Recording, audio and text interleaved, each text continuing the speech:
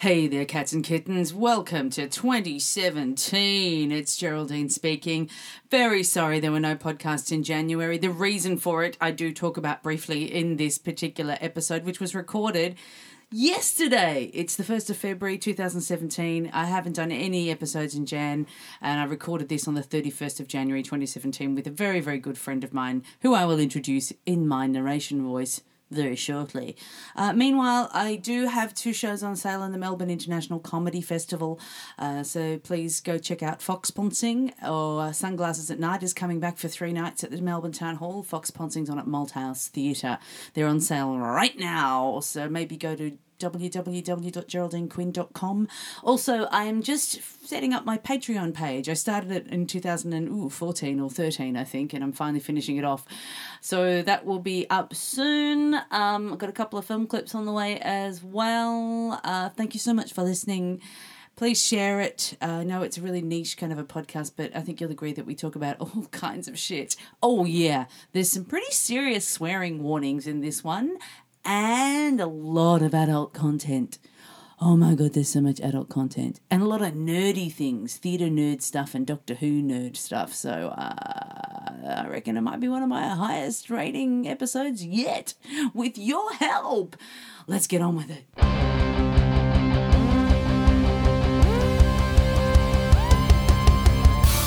Hey there, cats and kittens. Here is my narration voice. Welcome to Bang on the Strillers with me, Geraldine Quinn. It's the Cabaret podcast, but I also talk to whoever the hell I want. Yes, in this episode I am talking to one of my oldest friends, Scott Brennan. He is an actor, he is a writer, he's a director, he's also a wonderful musician and a massive David Bowie fan. We talk about the apocalypse, everybody's secret drawer, baby spew, Ian McKellen being a filthy bugger, who'd be a better Doctor Who, Emma Thompson or Charlie Sheen, and gay identity. Yeah, we go all over the place. We swear a lot, we talk a lot about sex. We've known each other for a long time. I might regret publishing some of the things I talk about in this. Please check out www.geraldinequinn.com for tickets to the show and have fun. We're recording now. Wowie. Would you should do the introduction? I probably should introduce you at some point. Yeah. But, you know. Might be good to keep it a bit of a mystery. Mystery. Won't be a mystery because I'm going to ask you for a high-resolution photograph of yourself. Oh, God. I've only got cock shots. Oh, again. Yeah. But I can Photoshop my own face onto the cock. Yeah. Can you Photoshop your cock onto your own cock shot?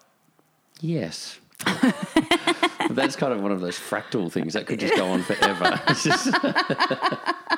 I've seen video clips like that before. Hello, Scott Brennan. Hello, Geraldine Quinn. How nice of you to invite me into your house on this very sunny day. Is it going to be a ridiculous temperature in Australia today?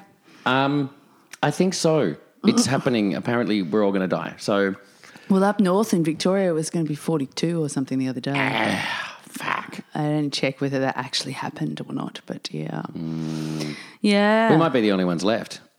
Well, at the end of this, maybe. Yep. Maybe, unless everybody listens to this and then just goes, that's it. We can't top it. Yeah, well, I feel bad that if this is like Armageddon, if we are all going to die from the heat, that this might kind of be the when aliens come down and find, go do archaeological stuff, that they'll find this and go, this was the most recent and clearly the pinnacle of humanity. That there's a lot of pressure. Do you do that? Like, I was talking to Sonia, who plays drums with me, and about stuff, because I just had to move and threw out lots and lots of stuff and gave away loads of stuff, and she said that she did it when her aunt died. Mm-hmm. Her aunt died and she had to go over to Germany and sort out her estate.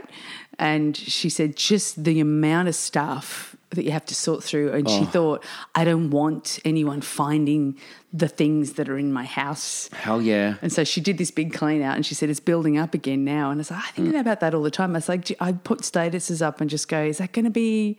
That's forever now. That going to be my last status? Yeah, oh God. Could you imagine? Yeah, it's a bum joke or something. Your last tweet? Yeah. Yep. I just want to say that if I do die, just look, there's a shoebox under my bed that I just want. Don't look in it. All right, don't just throw it on a fire and just run because there are things that could kind of explode in there. All right, I'm just saying, just do that for me, please. I don't know whether I'll mention this prior to the actual podcast, but because the gap that I've had in this one has obviously been because of my house getting flooded in December, and so I didn't put anything out in January, and that meant that I had all these wonderful friends come over and help me pack up my house in a really short period of time, and you just get overwhelmed. So I spent a lot of time just sort of sitting out the front, just smoking, going, oh, my God.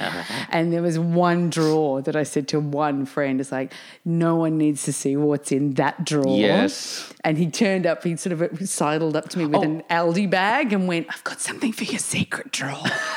And then I spent 2 weeks living at my sister's house, and of course there's stuff everywhere because stuff was wet and flood damaged, and we were washing things and we were drying things and trying to work it all out, and I was just trying to get on my feet, and she said at one point, oh, there's a sports bag in the study that's got your stuff in it, and like it's a bit of bedding and whatever. And I went, oh, cool, thanks. And I went and I had a look and found it, and then I realised the secret bag was on the top of the. So I was like, oh. What was the look in her eye as she said, "There's a bag of your We've stuff"? Never spoken of it again. No, because I just kind of went no. But then she, I have I found an equilibrium when I was holding her small child a couple of weeks ago.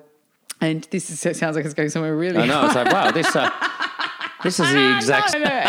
And Stanley was looking over my shoulder and did a burp and vomited up some milk. Oh. And I've gone, he's been sick. And she's like, no, he hasn't, looking at my shoulders. And no, he managed to throw up down my front while he was looking over my shoulder. So the equilibrium I found was that whatever she may have seen in that bag, I've had my own sister's breast milk encrusted on the inside of my bra. So yeah, wow. So yeah, swings and roundabouts. It's a special kind of bond. Yeah, it is. It is. That's true. Transition. I went and stayed with my parents over Christmas, and I took my laptop and I've got a whole lot of kind of series and stuff like that on TV shows and things on a hard drive, and I thought, they might enjoy some of these, so I'll let them have a look. I should rename that folder. I reckon. Yeah. Yeah, it became like business documents or something. What kind of business you in, Scott? Jeez.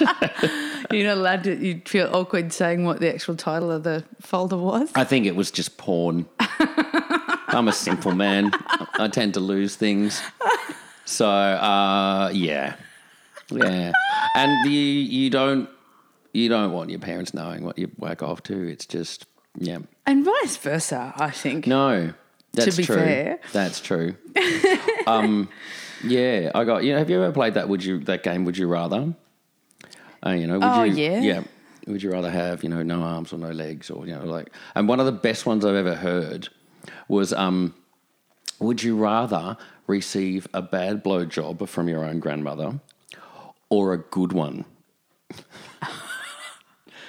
Let's just think about that. See, we deal with the big issue. So aliens from the future who are going through the detritus of mankind.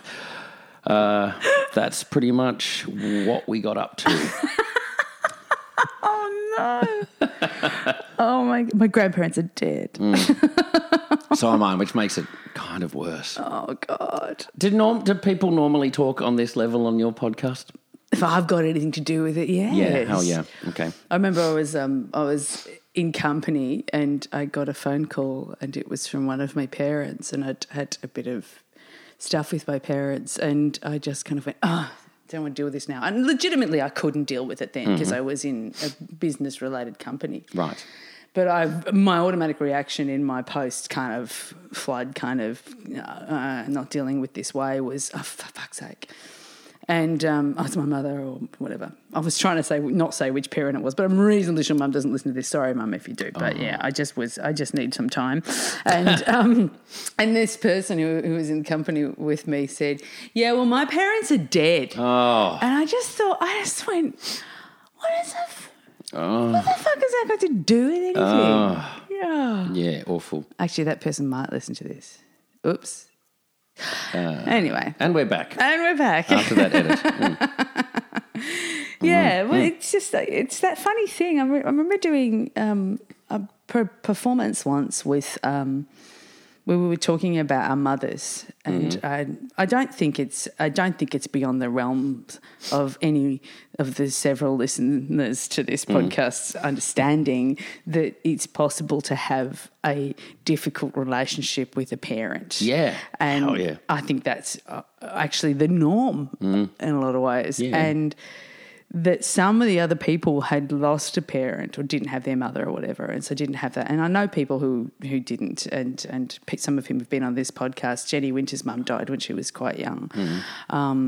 But yeah, it was interesting that some people give you a bit of a vibe of, at least you've got this, and just sort of go, well, do you want that parent that sometimes you have all these problems with, or do you want them not at all? Which I don't think one's better than the other. Yeah. Probably better to have them and to have them annoy you. But I don't know. But you have a good relationship with your mum. Yeah, I do. But I reckon, if I had to move in with my parents, I would go insane. I'd just become because it's very difficult for us for anyone in our, fortunate first world kind of state, admittedly, but to move on from the parent-child relationship. Yes. And that goes both ways. Yep.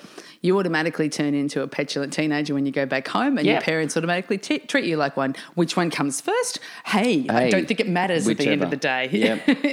Yeah, it's true. There's all this kind of history, and you fall into these kind of patterns. And I fall into, because I'm the golden child. In my family. Yeah. And just because, I get on really well with my mum. Sorry, noise. Noise. Sorry, hang on, wait. Yeah, hello. Keep going. So I get on really well with my parents, I guess. We've had rocky times and all that kind of stuff, but I'm the one that kind of stays in most constant contact with them out of my two brothers. And also I'm the one in showbiz, and I get on the telly sometimes, and also I'm the gay one, which makes me a bit more interesting. Actually, a friend said, it was Tom Gleeson said years ago, I think the thing with your mum, Scotty, is when she found out you were gay, it just made her life a lot more interesting. And I think that's kind of true. So I'm really aware of being the golden child. So it's almost like I have to maintain that facade, I guess. Do you resent that? Because I was never the golden child. Hell no. There are so many benefits to being the golden child. And things like if I get busy and sort of don't talk to them for a little while, they get what I do, but they don't really understand the kind of nuts and bolts of it and what it entails. So I just disappear into this kind of mysterious busy land for a while, and that's okay. It'd be good to talk to you. I know you're busy, but normally, my other brothers would be like, I haven't had a phone call in a while. I get kind of a little bit more leeway. I don't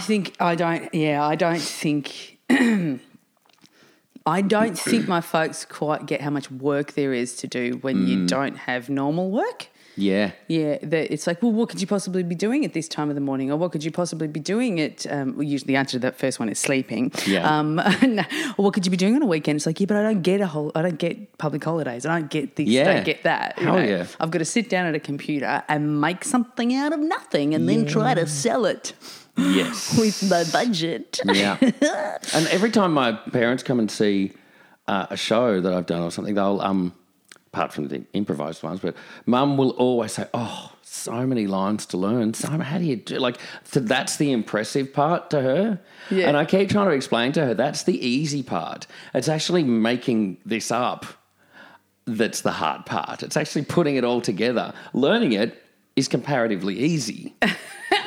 Because, I think she thinks that scripts are like every play is like a Beckett play, just kind of random sort of non sequitur words that don't actually fit together. It's like, no, it's actually quite easy to learn a script because you come in and say something and then they respond to that and then you respond to that. There's a logic to what you're actually talking about, and hopefully. if it doesn't seem to be one, you have to find one to learn it. Exactly, yes. But no, she thinks that it's just you have to learn, like a string of numbers and letters that have no kind of John meaning. Pertwee never did. Didn't he always, didn't John Pertwee, when he was playing Doctor Who, always have this like one, we've got to reverse the polarities and there's all these little, or Tom Baker was talking about one particular coordinate that was actually the telephone number for the BBC or something like that. Yeah.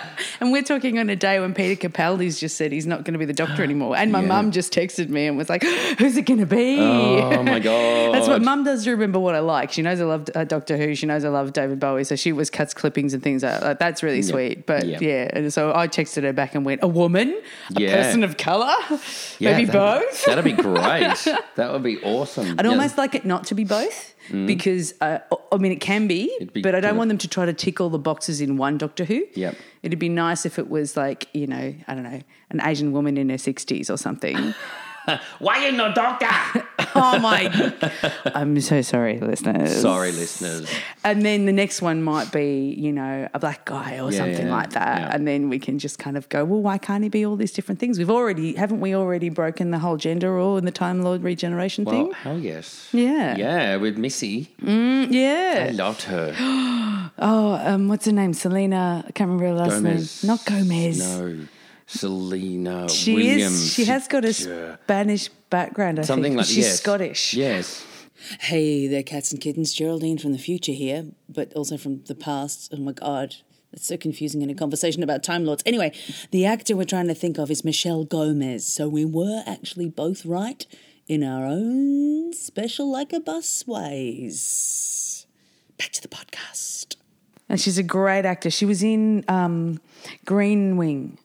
She's in the series Green Wing. He's talking nonsense. That had Tamsin Gregg. Oh, you're just making things up. Julian Rees-Muldoon. That's not his real name. I can't remember his name. Oh, and Stephen Mangan. It was Who would you want to play the Doctor then? Like there was talk of Helen Mirren. I know. People were going, Helen Mirren, she would be a good Doctor. Miriam Margolis. Oh, my God. That would be awesome. Oh, what about younger women though? Like these fantastic older women that would be great doctors. What, like Maisie Williams or something from Game of Thrones? Oh yes, Arya Stark. Ooh. Or someone like Michaela Cole or who's that wonderful actor who played the lead character in Zadie Smith, the TV adaptation of White Teeth. Naomi Harris. Oh, and she's in 28 Days Later. And I'm bad at this. This is like sort of old people going, what's that actor's name? His name? Oh, come on, you know that name. Actor. Yes. The actor. She's pretty spunky. Or what about a really good subcontinental Asian female actor or something, now that I can't think of any. Because Capaldi's been pretty good. I really like Capaldi. Who doesn't love Capaldi? Yeah. I mean... He's such a good actor. He's amazing. Have you ever seen that episode of is it a Prime Suspect episode where he plays transgender or drag? I can't remember which. That sounds awful that I said that, but I actually can't remember if the character was... definitely lived as a woman, but I'm not sure if they'd actually undergone any physical transformation. But the character was she was the partner of the murder victim, and her name was something like Valerie, something wonderful like Valerie. And it was Peter Capaldi in a wig, amazing, and he was great. Yeah, of course he was. But, also he popped up in one of the 90s episodes of Comic Strip Presents. There's an episode called Jealousy. He plays Jennifer Saunders' husband who's convinced that she's having an affair. Right. And she's like, you're insane. What are you talking about? This is ridiculous. And, he ends up in drag, actually, and follows her to a gay club to try and find out what's going on. And then when he's finally convinced himself that she's not having an affair and he's actually just going crazy, he finds a man in the bushes. and as he's being carried away by the police after wreaking havoc, after these wave and wave of destruction, he's like, I was right. What a legend. He's pretty great. Oh, man. I would like to play Doctor Who. I'd like to play with Peter Capaldi. Is he a... What? What? No, I was going to... Do you see an older gentleman that you would be... Yeah, I was going to ask you the same question. Right. If there's an older gentleman that you'd still go, yeah, all right. No. Not that we're being ageist. No. I don't know. If there's something about... I think because I grew up watching Doctor Who and I've loved Doctor Who for so long, I can't see the Doctor in a kind of sexual... attraction sort of. No, he's like Sherlock Holmes for me in that sense. Yeah. I don't think Sherlock Holmes is a sexual character. And so it's almost like, it's like being attracted, because he's been, part of my whole life. It's like, being attracted to your own brother or something. It's just, nah. What if you go out of Doctor Who land and just think of an... So, look, I'd probably still look at Donald Sutherland with a glint in my eye. Right. See, I think... maybe, I think Peter Capaldi, he could charm you into, he would charm me. Oh, yeah. He'd just fix me with those piercing eyes. And be lovely. Yeah. Michael Keaton, I reckon I'd have a look at Michael Keaton. Michael Keaton? I'm trying to think of kind of older... I always had a thing for Patrick Stewart. Oh, really? That was a voice thing. Oh, well, see, Donald Sutherland's a voice thing. John Hurt was a voice thing. I would have done John Hurt, not now, but, No. He's... And Ian McKellen. Oh, yeah? Yeah. Yeah, that's another fantastic voice. Yes, but also because I reckon Ian McKellen would just be a dirty fucker. Fucker. Yeah, he would. He'd show you the time of your life. He was like, why would I get embarrassed now? God, yeah, he would be like, I'd be like, well, fuck, where did you get that outfit? Like he'd open a suitcase and they'd just Which one? Yeah, that somewhere in his house you just flick a book in the bookcase and a door opens up and there's a dungeon or something, I reckon. Of course he's got that. Or a wine cellar or something, yeah. I'm not sure. Wine cellar come dungeon. Yes, wine cellar come dungeon. There we go. That's right. What about ladies? What about ladies? Maybe, I reckon Vanessa Redgrave. Ooh. What, you'd have a crack at? I'd have a crack at Vanessa Redgrave. I would have had a crack at Wendy Hiller when she was alive, and Billy Whitelaw. Golly. Yeah. See, Miriam Margolyes, she's not your kind of traditional... Sexy lady. She's a sexy lady, yeah. Because, her sexuality is right on the surface as well. Like, she really kind of owns it. She's fruity as fuck. Oh, man, could you imagine being in a dungeon with Miriam Margolyes and Ian McKellen? That would just be... Holy crap. Like, you couldn't walk for a week, honestly. I'd go to their cum dungeon any day. Any day. And the good thing about them is, you would just be put through the ringer, but they would have all the kind of, soothing creams and unguents to kind of help you through. So you'd come out, smelling sweetly. And with fantastic all of, skin. With balms and soothing ointments, but it would be like a fucking train wreck in there. It would just be anointed in filth. That's right, yeah. They do it properly. And then you'd have a lovely cup of tea afterwards. Oh, and it's gone. Nice. Yep. Nice. And then they'd call you and check up on you a little bit later in the day. That's right, yes. Oh, you'd get a card saying thank you. They'd probably invite you around for a pot roast. Yep. And then they'd roast you. Yeah, then you'd have pot. a spit roast. See, well, a spit roast, I think spit roast is the position of the spit roast. We're really dealing... Not personally, but intellectually. Yes, that, it's not a very good spit roast. I don't think it's the right term because... well, it's more like a corn on the cob with the ham. If that was a spit roast, only one side would get cooked because there's no actual kind of turning. There's no rotation. There's no rotation. I can't imagine someone being spit roasted and they kind of get around with their legs in the air. Like the cocks aren't kind of load bearing. They can't support the weight. Well, yours they're load bearing, but they can't support the weight So I think it's like a broken spit roast. It's not like, actually cooking a lamb on a pig on a spit. Think of it like a tableau. Yeah. Okay. All right. Tableau. And now we're thinking of tableaus. Tableaus. Then the tableau of Miriam Margolyes and Ian McKellen's, and I think it might even be Dame Miriam Margolyes, I'm not sure, of their cum dungeon would be Hieronymus Bosch. Totally. But also they'd have like doilies, I think. And absorbent doilies. Absolutely, darling. And a satin cushion and things like that. And there'd be just a simply gorgeous drinks cabinet over in the corner. It'd be like, oh gosh, it'd be like, can I offer you a martini up your ass? And it would creme de menthe. I would have said Sean Connery, but he's just a grumpy old bastard. He'd complain. Yeah, he would. He would complain about everything. Jessie Norman, the opera singer. Jessie Normus. She's a large lady, but she's quite beautiful.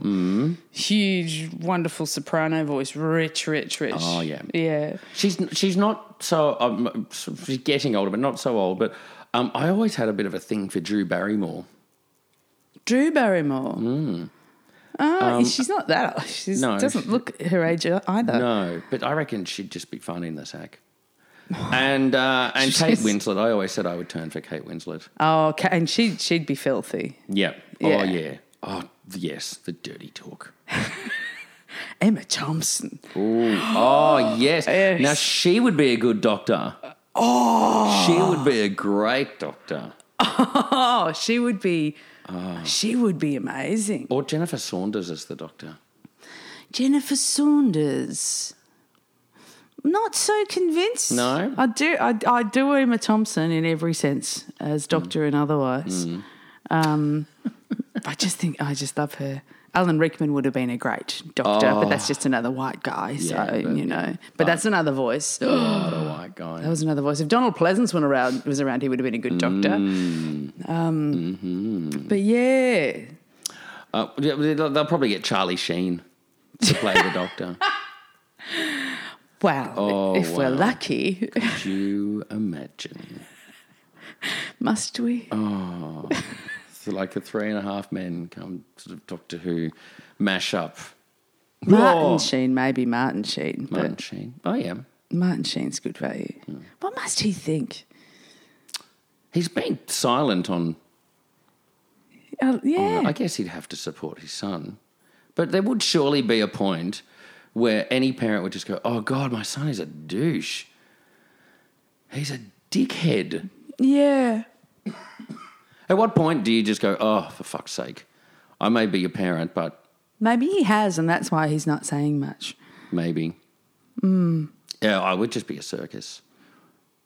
Yeah. Kirsten Wiig would be an interesting doctor if they went that American way. I don't want to see an American as Doctor Who. I don't want to see an American as Doctor Who either. What about an Irish doctor? An Irish doctor. Just not Colin Farrell, for God's sake. No. A Welsh doctor. Someone like, she's not Irish, but Brenda Blethyn. Oh, yeah, she would be good. She'd be an awesome doctor. She would be very good. Oh, the actress, that wonderful actress who played, speaking of Brenda Blethyn, in Secrets and Lies, who played Hortense. Oh, yes. Mary-Anne Jean-Baptiste is who I'm thinking of. Sorry. She'd be really interesting too. Yeah. And she's about 50 now. Right. Yeah. Well, they go for an old one because they did that was quite a departure with Matt Smith.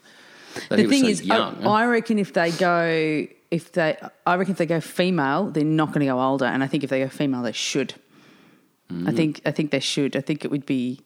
It'll be a younger. Well, there's not like there's a dearth of roles for younger women, is there? No. Compared to older women, so I reckon they might go for that kind of tricky middle age for women. Yeah. Where, because you're either a pretty young thing for women, or either pretty young things or older matronly, and it's sort of there's not many roles for Olivia Colman.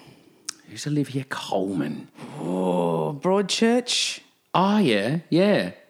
Yep. and Peep Show and Hot Fuzz and she'd be Patty Considine. Actually, would be really good too. Okay, I'm just naming people. Making names up. I don't like not making names up. They're real people. Just making things up. So this has become the Doctor Who podcast. Yes, it'll become the sexy Doctor Who podcast. Yes. Which, if I hashtag that, then I might get more than 3 listeners. Yep. So out of all the Doctors over the entire series, yes, who's the hottest? The whole, like... Out of all of the them. history. Yep. Oh, they've all got such different qualities. I mean, that's like looking at my vast sexual history and expecting there to be any kind of... Anyone in it. Commonality. Zing! Zing! Is Capaldi Capaldi's pretty up there. It's hard to go past Tom. Yep. He's got a bit of a sexiness about him, again, that voice. I do have a soft spot for Patrick Troughton. Yeah, right. But I think that's partly because of the magnificent role he played in The Omen as well. Right. And the guy died, like, while he was in a hotel room at a fucking convention. Right. Like, he toured everywhere afterwards. Right. What about Peter Davidson? You know, Peter Davison was always bland to me, and then when I got older, I appreciated him a lot more. You listen to some of the DVD commentaries, he's killingly funny, and then, of course, he popped up in stuff like At Home with the Braithwaites and those sorts of shows, and he was just magnificent. He's a funny man. And, of course, he's, you know, married to, or was anyway, I think he still is, to, what's her name? The American actress who was in Hitchhikers, who played... Power to the probability of power to 100. Yes, Trillian. Trillian. He was the actress who plays Trillian, right. married... In the series, in the original series. No, they were actually married. But like in the original... Hitchhikers series, yeah, right. that wow. actress... Yep. Married Peter Davidson, and then David Tennant. I nearly said Neil Tennant. I nearly had a Pet Shop Boys moment. David, which is who he named himself after. Trivia. David Tennant married their daughter, who was also a guest in an episode. That's true. So it's all this big sci-fi fuck fest. Oh man, it's a nerd's wet dream. Their family gatherings. Good Lord. It's time for a break. That means we're in the middle of the episode. And so we know that there's another motherfucking have to go. Actually, speaking of kind of, connections, I worked with Barry Crocker. He's a sexy man. Yeah. He's married to Katie Manning. Yes. Yeah. And he bought her a set one day. No. He came and was on a show that I was on, and I lost my mind because Katie Manning she's glorious. She's a glorious, amazing, mental creature, and I remembered her from the Pertwee years. Yeah. She played Jo in Doctor Who. Yeah. And I think she's a bit of a fag hag, which hanging out with Barry Crocker, he's kind of the bit of a fag hag as well. But she was just amazing, and we just became, for the few hours that we spent together, became best friends for that period of time. Oh, darling, yes. Oh, and she's such a lovey. Oh, you're gorgeous, you darling thing. Oh, thank you. And I said to her, I'm such a big fan. I grew up kind of watching you. And oh, darling, thank you. Oh, you're so sweet. Oh, thank you, darling. And giving me lots of hugs. And yeah, I lost my mind because I got to hang out with Katie Manning. Well, your old housemate, when I first met you 20-something years ago, her dad was in the Ark in Space. That's right. He got killed by a piece of green bubble wrap in the Ark in Space. John Gregg, yes. That was pretty exciting. Sophie Gregg, yeah. yes. Who's an actress in Sydney. Yeah. But yeah, there are all these little connections to Doctor Who. That is one of my favourite stories ever. Oh. I really like, what do they call them in drama when everyone's in the same room for pretty much the whole of the thing? It's called like ensemble. A closed bottle or something like that. Right. So some of the best comedy episodes in sitcoms are the ones where they don't leave the house. So when the goodies got concreted into the house at Christmas and they all had to deal with their relationships with each other and everything that was messed up about their relationships with each other is just one of the best episodes. And similarly, in the Ark in space. I mean, they go to different worlds and they see different tribes and they see different civilizations all the time, and different planets and whatever, but they were stuck. They were enclosed. Felt stuck on this space, and there was a threat there and nobody could work out where it was. And then, of course, the little weird green things got bigger and bigger. And then people started waking up from their stasis only to be killed. And that, I just think it's one of my favourite episodes, and it's one of the episodes I thought that Ian Sullivan, that Harry Sullivan's name of the character, Ian, what's his last name? Him, the act, he's dead now, and he wrote a couple of books as well. I'm really sorry, Doctor Who fans. I know his name. I do. But he was really gorgeous in that, particularly. So I think they were originally going to cast somebody a lot older when they cast Harry. Right. But he had one scene I always remembered with him and Tom Baker in this corridor. Oh, surprise, surprise. A Doctor Who scene in a corridor. Yeah. And he said, I saw something moving. And he basically had a variation of the line, I saw something moving. I'm not making it up. I saw something moving. No, it's really, I saw something moving. And he had three variations on it while Tom Baker's going, nonsense. What are you talking about? And it was just a really nice moment of an actor who could have seriously fucked up a really simple line, just being more and more insistent in a nice, subtle way. And I went, you're a good actor. There's not much subtlety. He was a good actor. I want to say Ian McNamara. I don't know. I'll break in with a voiceover and say, the actor that I was thinking of was... Oh, it's just like the Wonder Years on this. Do you remember the Wonder Years? Yeah, I do. I never loved the Wonder Years. No, neither did I. I found it all a bit twee. Yeah. Just all a bit, childhood was so great. Yeah, and everything had a lesson to it. If I want my lessons, I watched Degrassi Junior High, thanks. Yes, yep. They covered everything. They did. They actually got quite sort of, full on and, Claude killed himself in a cubicle. You fucked Laura Campanelli. And it was crazy. Wheels had a really rough trough. Oh, didn't he just? Oh, my God. Yeah.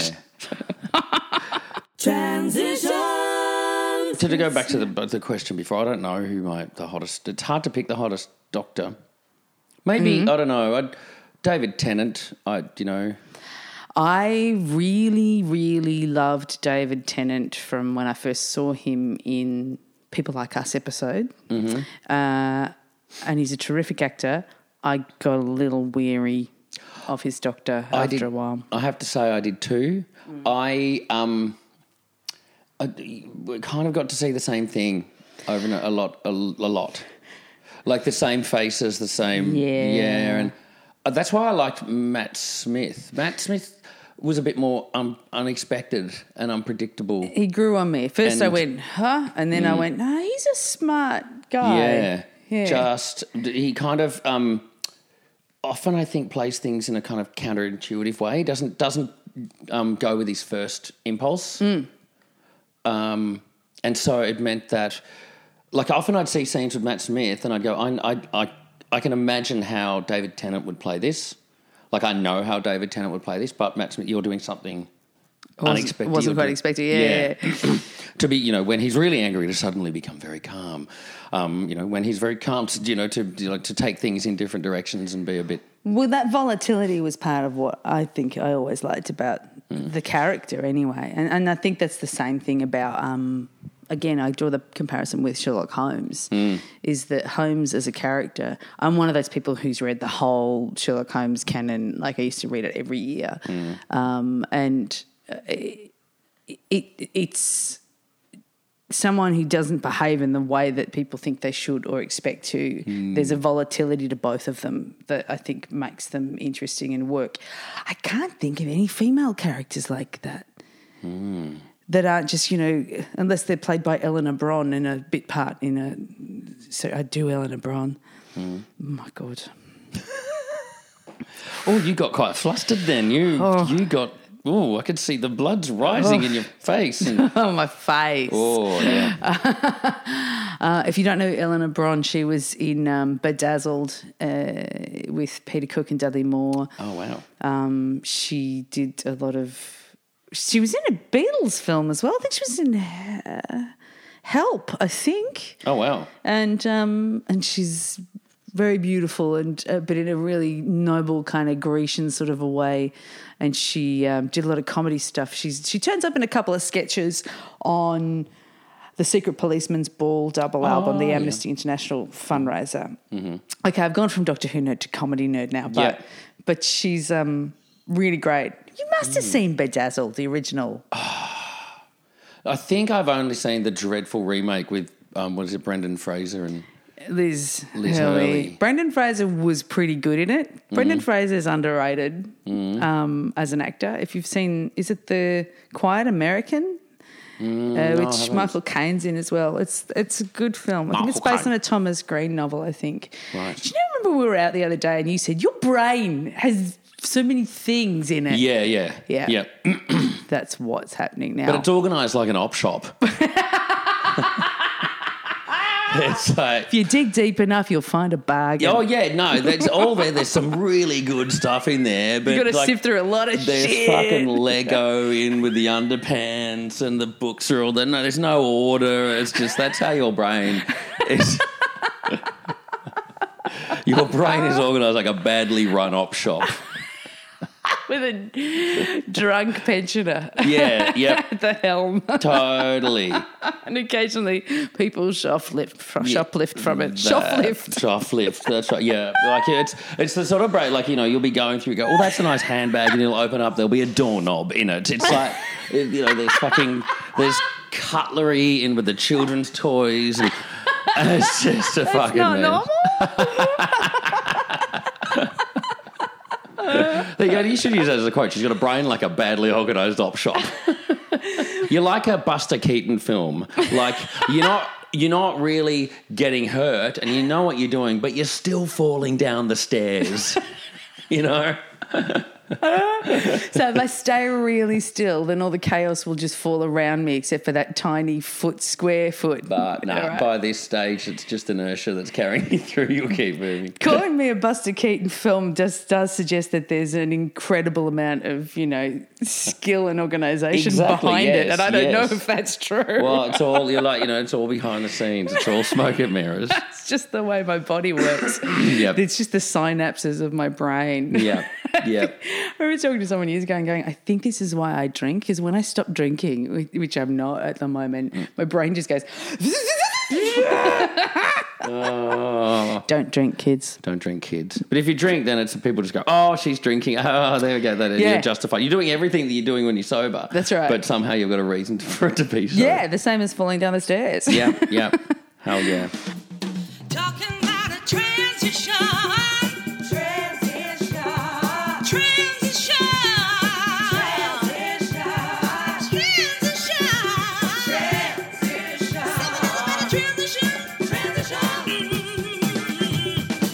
The gaze. We were talking about the gaze. We were talking about the difference between, because we're both in our 40s now, and I've known you since we were both at a play, and you were about to do your second 20s. stand-up routine, and I went to see you at the Prince Patrick Hotel. Wow.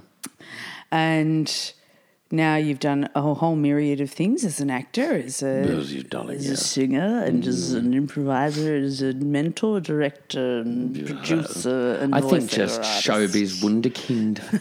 Yeah. And as a massive slut. Yes. And yes. And you were talking about how we're a bit older. And the gay scene now. I'm not a gay.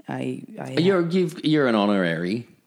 I would be proud. You've got a lifetime pass. Okay. Yeah. I would be proud to be able to bear that mantle without any kind of reproach or recrimination. But the things are really different now that we're in our 40s. Yeah. And you were talking about your experience before we switched on the podcast. Yes. Well, I was kind of...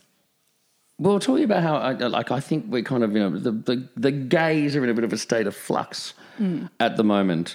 And it's an interesting time, and it's a fun time. But we have our battles to fight. We all got a bit complacent for a while. And we're just off being gay and having fun and doing parties and do whatever, the gay people do. But now there are battle lines have been drawn. The fight has become kind of crystallised. We've got the fight for marriage equality, and there are, like you look at Trump and how he's going to be rolling back kind of LGBTIQ rights and all that kind of stuff, that the pendulum has swung back. We're no longer in that kind of happy clappy land anymore. But at the same time, so the battle lines are drawn and we've become mobilised and it's all become crystallised. But at the same time, being gay is no longer something that's kind of hidden. It's no longer kind of shameful. It's much more widely accepted. We're much more part of the community. And I think that traditionally being gay has always been the other. It's always been the separate. You to a certain extent, you kind of hide. You go to a gay club and it's your own enclosed world and all that kind of stuff. But now it's become more and more accepted. And so, we're so much of our identity traditionally has been based on that fight, on that separateness, that, now we're more accepted and more mainstream. It's like, well, who are we now? What does it mean to have the gay identity? And I'm not really sure what gay identity means kind of anymore. It used to mean the pariah. It used to mean the one that had to fight just for existence. And that's kind of happening, but at the same time, we are more accepted. Coming of age, I guess. in a way. I guess that one of the big parts of finding out who you are is finding out who you're not. And I guess that's what a lot of that rebellion... And the mainstream majority will be going, oh, but you're not us. Yeah. You're different from us.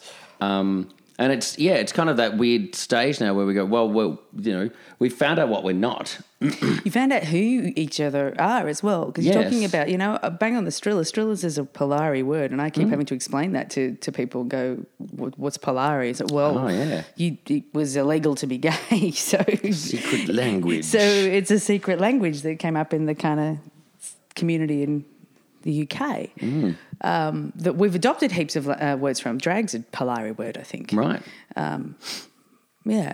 Bona drag, you're wearing good outfits. And, of course, I think Clockwork Orange incorporates a few Polari words too. Oh, yeah, that would make sense. Yeah, so there's actually a lot of stuff that we have kind of absorbed, but it only existed because of oppression, because of fear. And so you could recognise each other in a space.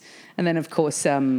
but now you can walk down the street wearing a big T-shirt saying, I'm a big poof. Not that there are many T-shirts with I'm a big the one poof. You've got on now. It's just the way I wear it that screams it. But that isn't going to stop some, meathead from being an asshole to you. No. Or worse. No, but at least now, we know that if, people will stand up for you. We have a lot of allies now. We have, laws on our side where, no longer kind of, people we're not being decimated by HIV anymore, and we're not being, gays aren't being blamed for that anymore. There was the cards were stacked against us for a long time, and so we were kind of the other. We were the outsider. We were there were all sorts of assumptions made. Whereas now, and I think largely because of the whole Equal Love campaign, we've been, for want of a better word, normalised in a way that the people are recognising we're just ordinary people and we're part of the world. And so, where does that leave us in terms of... the sense of identity. Yeah. And there are people, we were talking about, there's some horrible elements of the gay community that are really kind of anti-women, for example. And and there's a whole lot of sexual racism in the gay community. You have to look on Grindr and you say, no Asians and no Indians. And this is my bugbear. This drives me crazy. It's not racism. It's just a preference. And I said, well, if it's not racism, why are you expressing it in purely racial terms? I won't like you because of the race you are. That's pretty much the definition of racism. If it's about a preference, then talk about, what you're into. Don't talk about not this race. Similarly, if you look at it, and this is not the same thing, but just if you're talking about finding sexual partners generally, or finding a love partner, a relationship partner generally, I always find it a bit strange when anybody says, I prefer this look, this age, this, that, this, the other. Now, sometimes age to a degree could come into play. If you're talking about the stage of life you might want that person or expect that person to be in. But as somebody who's a 41, nearly 42-year-old female who's never been married, there's a whole lot of bullshit Yep. that gets expected of you from that. Yeah. So it doesn't matter. I'm kind of walking around going, I'd be frankly happy to meet anybody. Yeah. I won't fuck anybody, but I'd like to meet anybody. But I don't go, well, not you because you look like this, you wear that, and you're that age. You're too tall. You have the wrong job. Like you have preferences and that's okay, but then you meet people and half the people I've had any kind of relationship, and for me that's longer than 3 weeks, then that means that I have been surprised by a person. Yep. And they I kind sneak of up on you. The person was the point. You have the kind of the perfect list of what you think you want in your head, and then someone turns up and It's none of those things. It's none of those things, but they give you things you didn't realise are good to have. Yeah. You know, it's like, oh, wow, yeah, this is, And it kind of, it never happens by plan. And people are sexy in ways that you can't get across in an app sometimes. Totally. There's something about them that you just go, oh. Back to Mary Michaelis. God damn it. Yeah. But it's nice being surprised by that sort of thing. Hell yeah.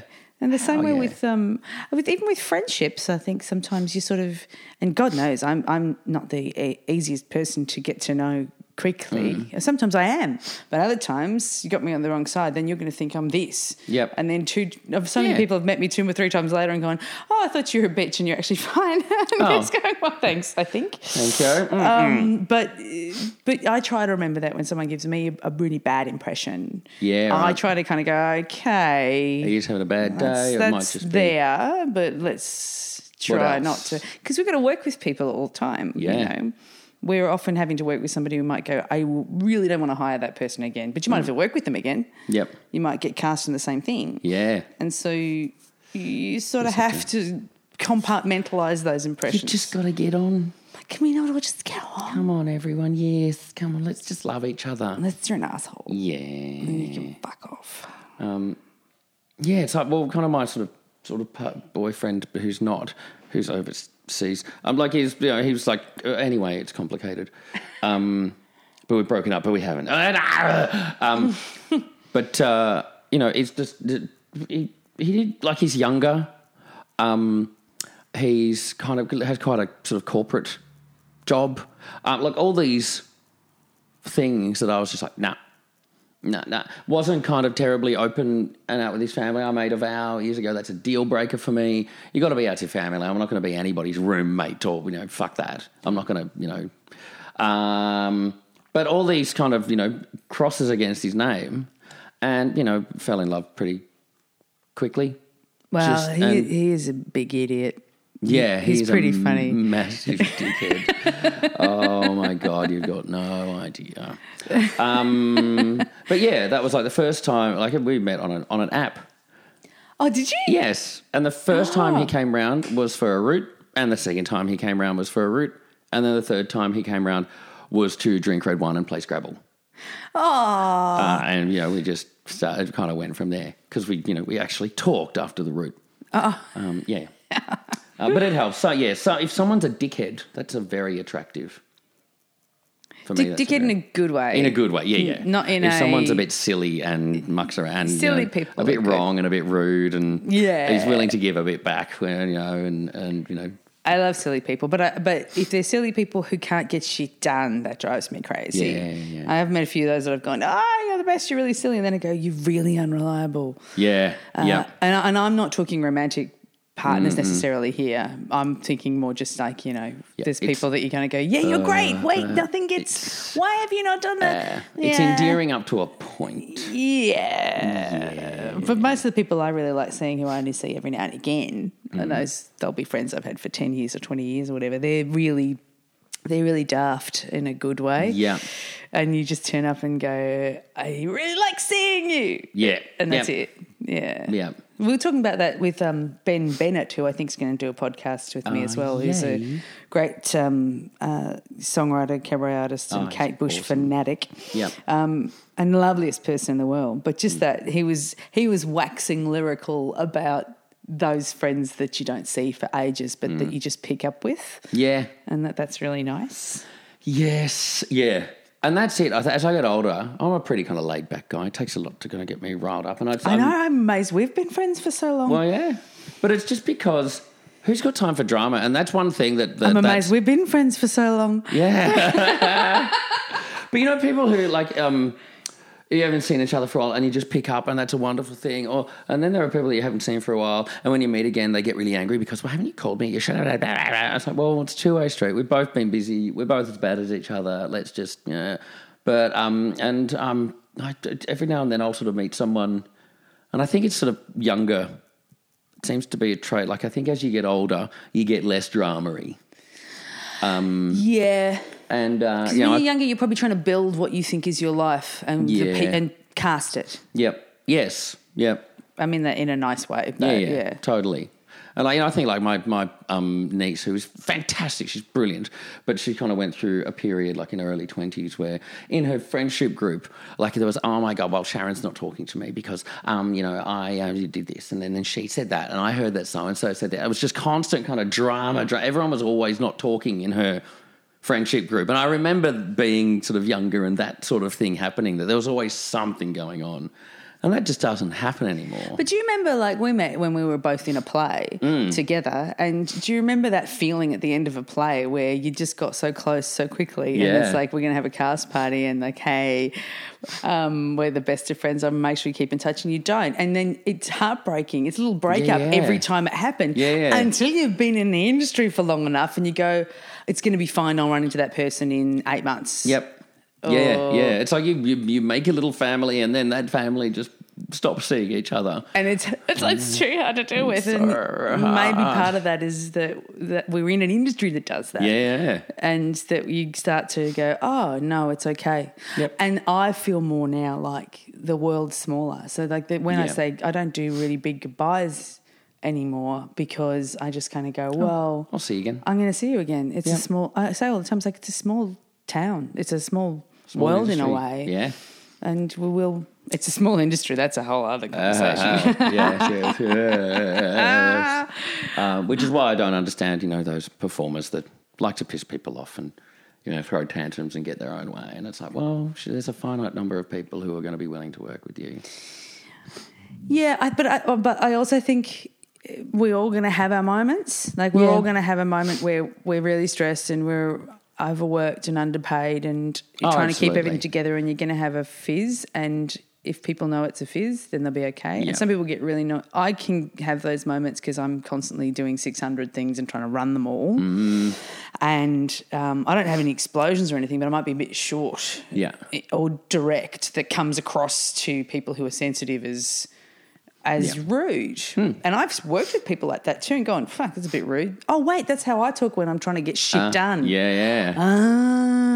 Yep. So there's that, and we have to forgive each other for that because it's not an easy industry. There are some. But if you start flipping chairs and not turning up on time consistently or being told time and time again, can you please bring this thing to the rehearsal, and that never happening. You've forgotten your legs again, haven't you? Yes. Like. Yep. Then that's when I go, I've got the luxury in those instances where it's happened to say, I'm not going to hire you. Yeah. What's your face? I just won't hire you again. Because I can't work with that, and that's me not taking care of everybody else. Yep. This is a whole other podcast. It is, isn't it? It's the same with sometimes. No, I can't say that. Oh, that was a tantalising little. No, well, I'm really lucky. I get to do a lot of really fun things and put people in who I think are good. Like you came and sang at the Bowie night and at my 40th, and hopefully you will be doing the Asylum Seeker Resource Centre fundraiser, 14th year, which is on, I think, the 9th of April. It's on sale now. It's going to be at the Toffin Town on Sunday during the comedy festival, and we're doing all Split Enz songs. Yay. So I'm sort of trying to get that ball rolling because I'm hosting and trying to get the musicians all sorted. But that kind of thing, that's a fundraiser. We're all doing that for free. Yeah. But you still kind of go, okay, you got to work hard. It's not turn up and, I think I know the song. It's just, everyone's working and you've only got to learn 5 minutes and that's it. I think people are generally pretty good. They're good with that one, but there's some other ones where it's not a charity gig that sometimes you kind of go, come on. Yeah. Come on. Yep. It's about everyone. It's not about me. It's actually about everyone. Yep. And I'm the one out the front who's in the big sparkly costume, but this is actually about everyone. Totally. Yep. Yep. For quite an abrasive person, I actually am scared of pissing people off, except when I'm not. I understand completely. Transition. How's my op shop brain? Great. Except your Monopoly are missing all of like the top hat and the ice skate and the car. Well, we'll replace them with buttons. I'll have to find a place to edit in and say, I don't know, thank you for doing it. Go on. You know, for doing Bang on the Strillers. First one for 2017. Oh. Sorry I've had a little gap, people. Oh, that's right. Pleasure. That was us just talking about stuff we normally talk about. I did say that it's just us talking normal shit. Yep. Usually we talk more about we're usually a bit spit roasts, filthier than Yeah. I'm going to be thinking about the logistics of a spit roast now. Yep. I mean, And of all the sexual relationships where, let's face it, a lot of things can go wrong. Yeah. Why did you have to make that one harder? Yeah. Sorry. It's really going to put me off now. Well, yeah, I'm going to feel the expectation. I really feel like I've really curtailed your whole spit roasting experience. The big joke being, like I've seen a cock for the last 3 years, but... Well, we've been hanging out a bit, so... By the way, could you put your pants on? All right. Don't forget me to send me that high-res pic. Oh, yeah. The high-res dick. Yep, great. Okay, good. Thanks. Great. Thank you, Scott Brennan. Thank you, Geraldine Quinn. The inherent problems with the spit roast position, Wheels and Degrassi Junior High and his terrible luck, silver foxes, and load-bearing cocks. I did warn you. I really did warn you. Please do subscribe, tell other people about the podcast, news about the Patreon soon, and hopefully a new album. A new album! Yay! Favourite Monopoly piece? Top hat. I would always pick the top hat. What's yours? I can't decide. Shoe? I like the shoe and I like the dog. Oh, yeah, the dog's good. Yeah, I always like the top hat. I don't know why. It's just a pleasing shape. I like sticking the top hat on my little finger. Yep. And pretending my little finger's a rich man. My finger's a rich man. Hi, everybody. That's how rich people talk. That's why we'll never be rich, because we don't talk like that. Favourite Monopoly piece you really asked the big... I've lost you now. Haven't I? I've lost you. All right, I think we need to go and find the happy place. No.